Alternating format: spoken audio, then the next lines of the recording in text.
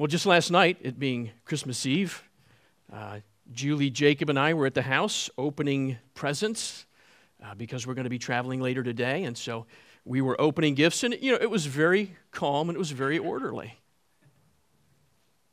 And so I was trying to remember what opening presents was like at Christmas when I was a kid.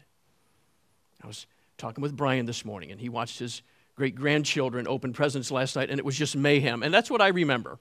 That's what I remember as a kid. There were 6 of us kids in the house, so mom, dad, 6 kids. I was the youngest, so I was always behind the learning curve, and it was chaos.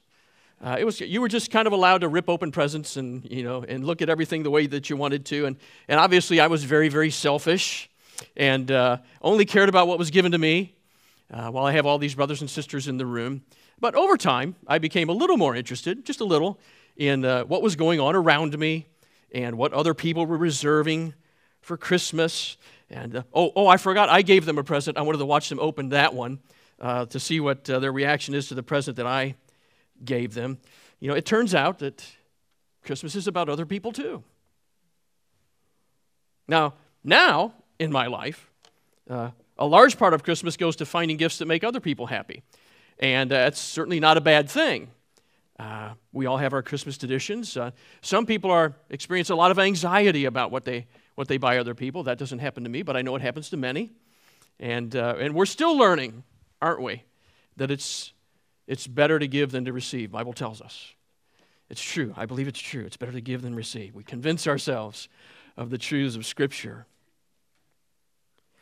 We're still learning today, as each December rolls by, that Christmas is not about us.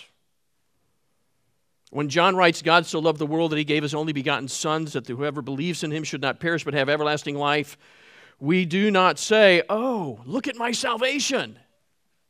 No, we say, oh, look at the God who saves. It's God who gave, so that we would not perish but have everlasting life. In John chapter 3, beginning in verse 22 to 36, we learn from John the Baptist that Jesus is God's greatest gift to us because he's the one who completes our joy.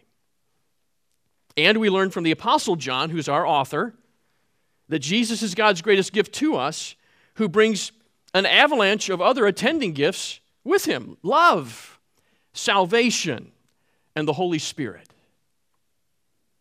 So we're skipping over the first half of John chapter 3. You noticed this morning, Eric Gann will preach that message to us next Sunday on New Year's Day. This morning I'll be preaching from John chapter 3, verses 22 to 36. And I'd like to read that for us if you'd read along with me. After this, Jesus and his disciples went into the Judean countryside and remained there with them and was baptizing. John also was baptizing near Aenon, near Salim, because water was plentiful there, and people were coming and being baptized, for John had not yet been put in prison. Now a discussion arose between some of John's disciples and a Jew over purification. And they came to John and said to him, Rabbi, he who was with you across the Jordan, to whom you bore witness, look, he is baptizing, and all are going to him. John answered, a person cannot receive even one thing unless it is given him from heaven. You yourselves bear me witness that I said, I am not the Christ, but I have been sent before him. The one who has the bride is the bridegroom. The friend of the bridegroom, who stands up and hears him, rejoices greatly at the bridegroom's voice. Therefore, this joy of mine is now complete. He must increase, but I must decrease. He who comes from above is above all. He who is of the earth belongs to the earth and speaks in an earthly way. He who comes from heaven is above all. He bears witness to what he has seen and heard, yet no one receives his testimony. Whoever receives his testimony sets his seal to this, that God is true. For he whom God has sent utters the words of God, for he gives the Spirit without measure. The Father loves the Son and has given all things into his hand. Whoever believes in the Son has eternal life. Whoever does not obey the Son shall not see life, but the wrath of God remains on him.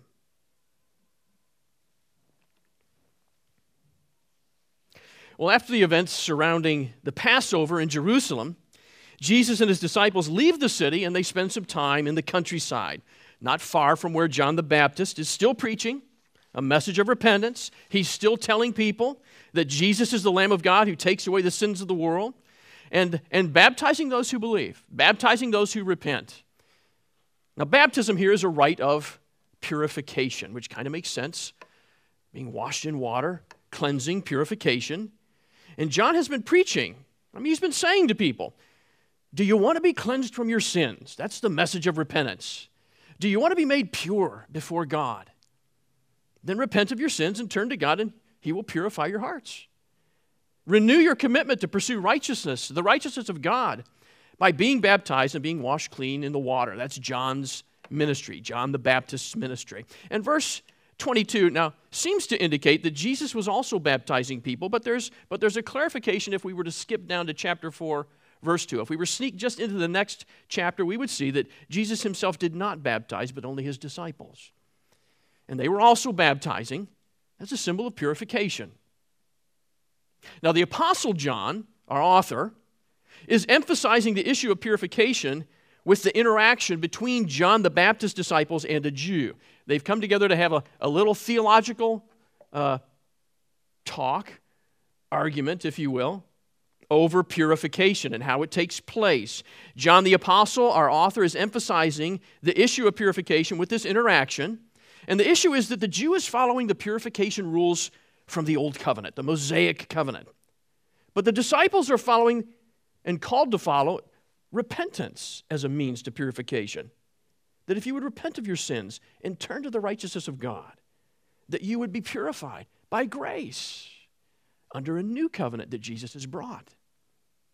That is what Jesus revealed in his first sign. Remember, transforming water into wine at the wedding in Cana. Rendering the 6 stone jars of water for ceremonial washing obsolete. Now that he has come and brought the blessing and the bounty of God in himself, represented by the new and better wine. And there's no tension between John the Baptist and Jesus. There's no competition between John the Baptist and Jesus. John is clear that he baptizes with water, but that Jesus will baptize with the Holy Spirit. God revealed this truth to John when he baptized Jesus in the Jordan River. That day may have been the most encouraging day in John's ministry. I can imagine that being the case. When Jesus comes, the one he's been proclaiming is finally identified to him by God, and he's told that he's the one who's going to baptize with the Holy Spirit. You see, John has been preaching a message of repentance for purification. That's what he's been preaching. Waiting all of that time to point to Jesus Christ, who is the purifier. The one who makes non-pure things pure. We cannot purify ourselves. No matter how hard we try, no matter how many times we get baptized in water, we cannot render our sinful selves pure. Purity is a precious thing. Moral purity is a precious thing. Being pure and holy before God is a glorious thing. But it is a thing that we cannot do. All glory goes to the one who is able and willing to purify us of our sin, and Jesus is that purifier. And John the Baptist, is his witness.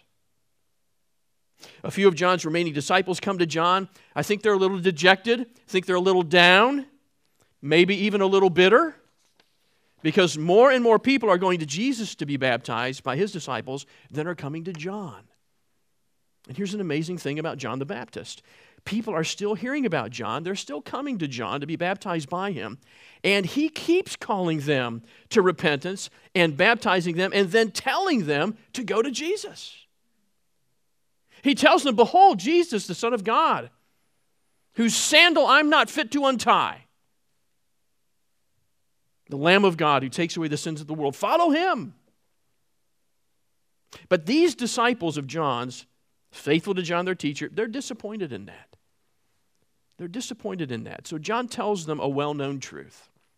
In verse 27, a person cannot receive even one thing unless it comes from heaven.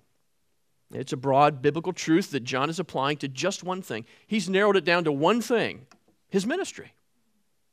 I've been given one thing from above, and it is this ministry. John's been given one ministry from God in heaven, and it's a privilege to have this ministry, and it is to witness to Christ, to tell others about Christ. And so he reminds his disciples, you've heard me say, you can bear witness to me. You've heard me say 100 times, I'm not the Christ. You've heard my mission statement 1,000 times. I came first, but he is greater. I am the forerunner. I'm the herald of the king who is coming. And then John uses a wedding analogy. Maybe you'll understand it this way.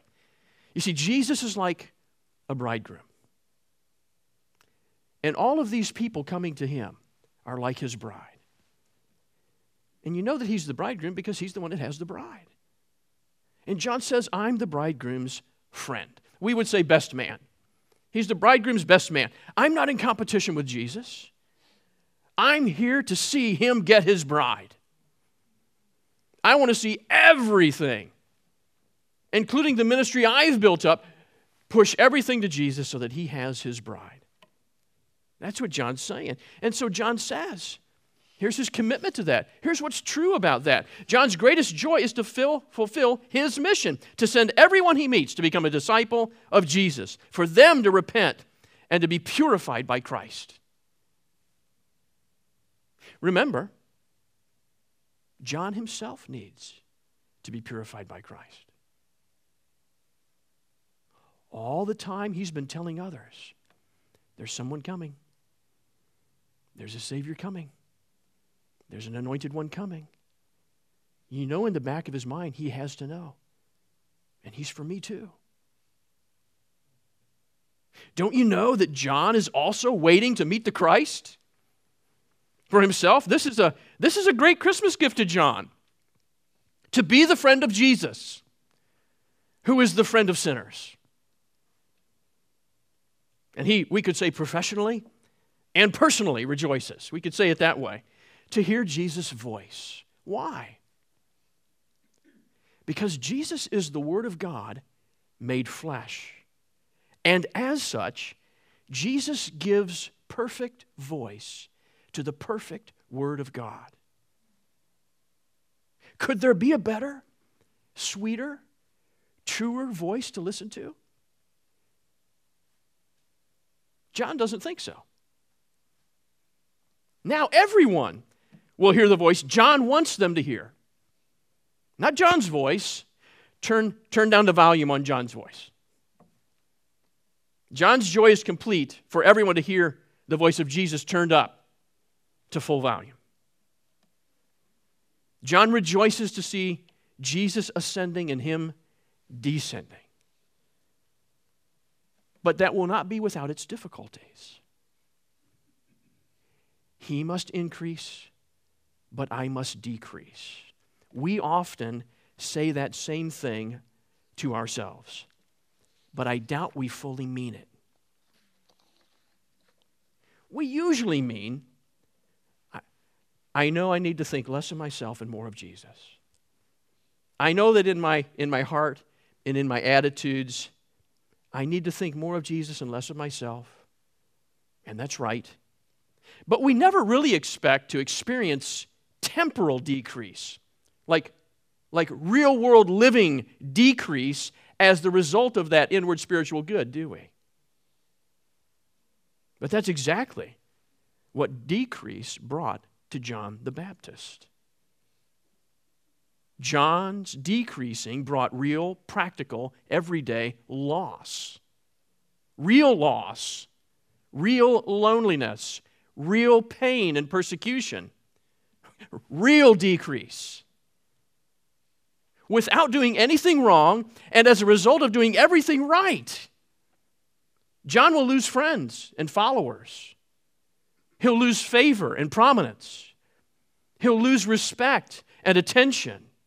His preaching opportunities will dry up, and his ministry will rapidly shrink to almost nothing.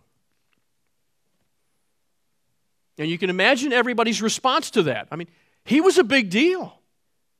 They were pouring out of Jerusalem to go see this man in the wilderness and hear his message and be baptized by him. And now you can hear their responses. Hey, didn't you used to be John the Baptist? Are you not God's prophet anymore? What a has-been. What are you doing these days besides just wandering around dressed in animal skins? You see, as his circumstances change, John will remain steadfast. Remember, he said his joy is complete? As his circumstances change, his real-world circumstances will really change. But John will remain steadfast. He will stand for God's truth and grow unpopular in his calling people to repentance. He will publicly accuse Herod, King Herod, of adultery. He will take a vocal stand on the Bible's teaching on marriage and divorce, sex and adultery. He will be faithful to point to Jesus and stand on the truth of God's word. He'll go on doing that. And as a result, he will be persecuted, jailed, and as you know, beheaded. Not because he failed in ministry, but because he was uncompromisingly successful in decreasing so that Jesus would increase.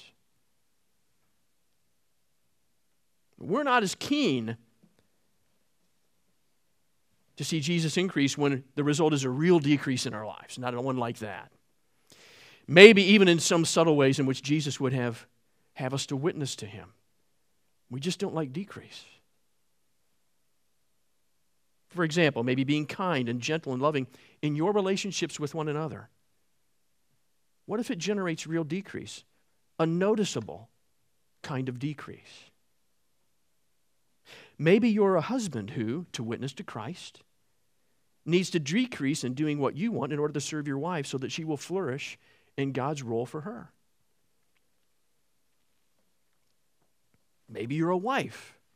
To witness to Christ needs to decrease in self-absorption to better respect her husband so that he will flourish in the role that God has given him. Moms and dads. Maybe you are a parent who, while maintaining discipline in the home, in order to witness to Christ, needs to stop discouraging your children at every turn. All of these God-given roles require you to decrease in some way in order for Jesus to increase. But you won't like how it feels a lot of the time. Maybe you're an employee who, to witness to Christ, needs to be more humble in the workplace and less bragging, even though real promotions may pass you by. Maybe maintaining your witness to Christ in public will bring persecution and loss and suffering in various ways, in various degrees. And John the Baptist would remind us of our God-given ministry to witness to Christ and to do so with joy. Even when Jesus' increase brings real, not just theoretical, but real decrease. When it's more than a humbling of attitude, but a real-world humbling that everyone can see and judge you by. You see, I think John is teaching us two equal and opposing lessons in this passage. And the first is that Christmas is not about you. John's joy is complete because it was never about John. If it was about John, he would just be as joyful as he was with no completion. It was always about Jesus. We could say that John's Christmas joy is complete to hear God's word in God's own voice. John's Christmas joy is complete because Jesus, the purifier, has come for him. And John's Christmas joy is complete because the Christmas he's been looking for has finally arrived. Because Christmas was never about John. See, we're trained from birth to believe that Christmas is about us, aren't we? What do you want for Christmas? Make a list of the things you want, and we will make you happy. Oh, the pressure we put on ourselves to make other people happy, especially at Christmas. If you believe that Christmas is about you, you will never really be happy at Christmas beyond a new sweater or a favorite cookie. Because you will always, or you will have driven a wedge between you and the true gift of Christmas. John the Baptist will suffer injustice, prejudice, slander, and indignity and say, I'm content with my role to witness to Jesus. John will not have driven a wedge between him and Jesus. He won't allow that to happen, nor will he allow a wedge to be driven between his disciples and Jesus. John will decrease. And with all his heart, John will have Jesus increase. If John were to send you a Christmas card, John's Christmas card would say to you on the front, Christmas is not about you. And if you are not too offended to open it up, it would say on the inside, Christmas is about Jesus. You see, that's the second equal and opposing lesson in this passage. John's gift at Jesus is the one that comes from above. Let me read again, beginning in verse 31. He who comes from above is above all. He who is of the earth belongs to the earth and speaks in an earthly way. He who comes from heaven is above all. He bears witness to what he has seen and heard, yet no one receives his testimony. Whoever receives his testimony sets his seal to this, that God is true. For he whom God has sent utters the words of God, for he gives the Spirit without measure. The Father loves the Son and has given all things into his hand. Now, you may have noticed, as we're reading, that the quotation marks for John the Baptist ended in verse 30. So in verse 31, this is our author, the Apostle John, again identifying to us who Jesus is. That's why John's writing.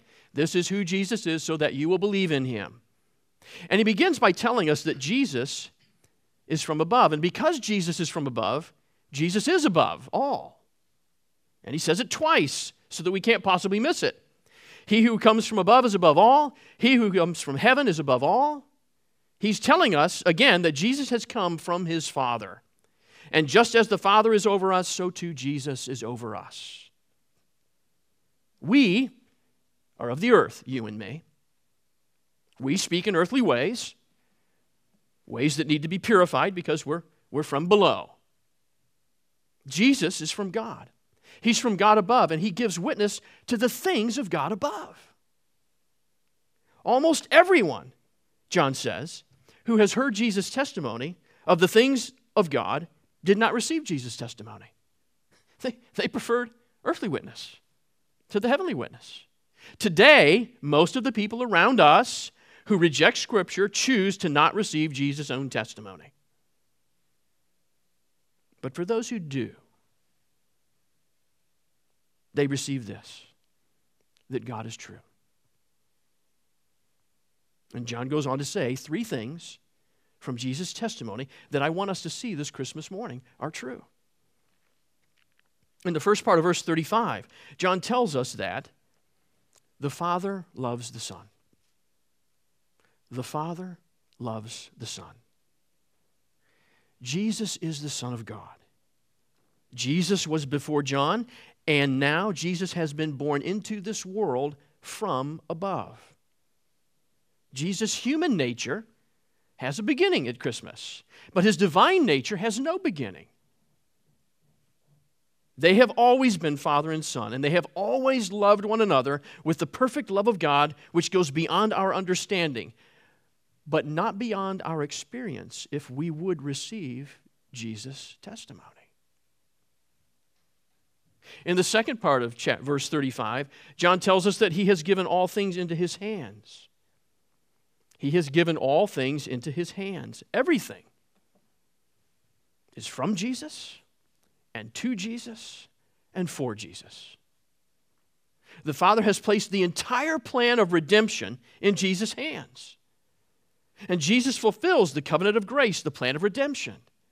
Jesus is the one and only one who can save you from your sins and deliver you into the arms of your heavenly Father. All who receive Jesus' gospel testimony become one with the Father and the Son and are loved by the Father and the Son with the same love with which the Father and the Son loved one another in eternity. You might think me trite if I were to call that Christmas love. But it certainly is. And you can have the love of God this very Christmas. Now, you good Trinitarians are thinking, well, what about the Spirit? You've got the Father and the Son, Scott. Don't forget the Spirit. Never. In verse 34, John tells us, He gives the Spirit without measure. He gives the Spirit without measure. Remember, John the Baptist baptizes with water, symbolizing our intent to pursue purity. But Jesus baptizes with the Holy Spirit, who will purify us, who will make us clean. It's a forward look to Pentecost, when Jesus, having ascended to heaven, pours out the Spirit of God, who will apply the salvation that Jesus has accomplished at his death, burial, and resurrection. His sin-atoning death on the cross and his life-giving resurrection from the dead on those who receive his gospel testimony, who believe. And Jesus brings an avalanche of gifts with him. The indwelling Spirit causes us to focus on Jesus. He causes us to become like Jesus, to receive an annual avalanche of gifts from God that are listed in this passage for us, if we would see them. The gift of purity and the purifier for us to witness to. The gift of truth and a gospel word to give our voices to. Love with which to love God with all our heart, soul, mind, and strength, and love with which to love one another, even as Christ has loved us. All this avalanche of gifts to us in Christ, who is the perfect gift. Christmas is about Jesus. Christmas and everything in it is about Jesus. It's not about me. It's about the God-man who came to save us from our sins. And he requires a response. Look at verse 36. Whoever believes in the Son has eternal life. Whoever does not obey the Son shall not see life, but the wrath of God remains on him. You must receive him by faith completely, or you will reject him. To simply ignore him is also to reject him. That would be like looking at a Christmas package and leaving it unopened and walking away. That's rejection. And there are real consequences to your response. If you believe in him, you will have eternal life and a host of glorious gifts that attend him. If you remain indifferent to him, the wrath of God will remain upon you. Now, here you are, and you have made the effort to come to church on Christmas morning. And no one wants to hear about a wrathful God on Christmas morning. They say, tell me how God looks more like Santa Claus than a wrathful God on Christmas Day, please. But the problem is not with God's wrath. The problem is with your sin. The problem is with your sin against him. He is the one who has sent a Savior to you. Fear not, for unto you is born this day in the city of David a Savior, who's Christ the Lord. Don't lodge a complaint against the wrathful God whom you have sinned against, whom has sent you a Savior, that you might escape his wrath and instead be loved and find yourself pure and holy and gathered together with the saints in heaven. You see, sin is about you. Christmas is about Jesus. John's Christmas message is that a wrathful God can forgive your sin in Jesus Christ. You are the needy one. He is the giving one. Choose to receive the gift of Jesus. No longer fear the wrath of God. Walk in his gifts of purity, generosity, purpose, love, and have your joy made complete in Jesus. Heavenly Father, we are blessed this Christmas morning to know that you are the giver of Christ who purifies sinners who would just repent and turn to you and receive him. That you give the gift of love. Father, the gift of purity. The gift of fellowship with God. And so, Father, we praise you and we thank you and we worship you in Christ this morning and in his name. Amen. Amen.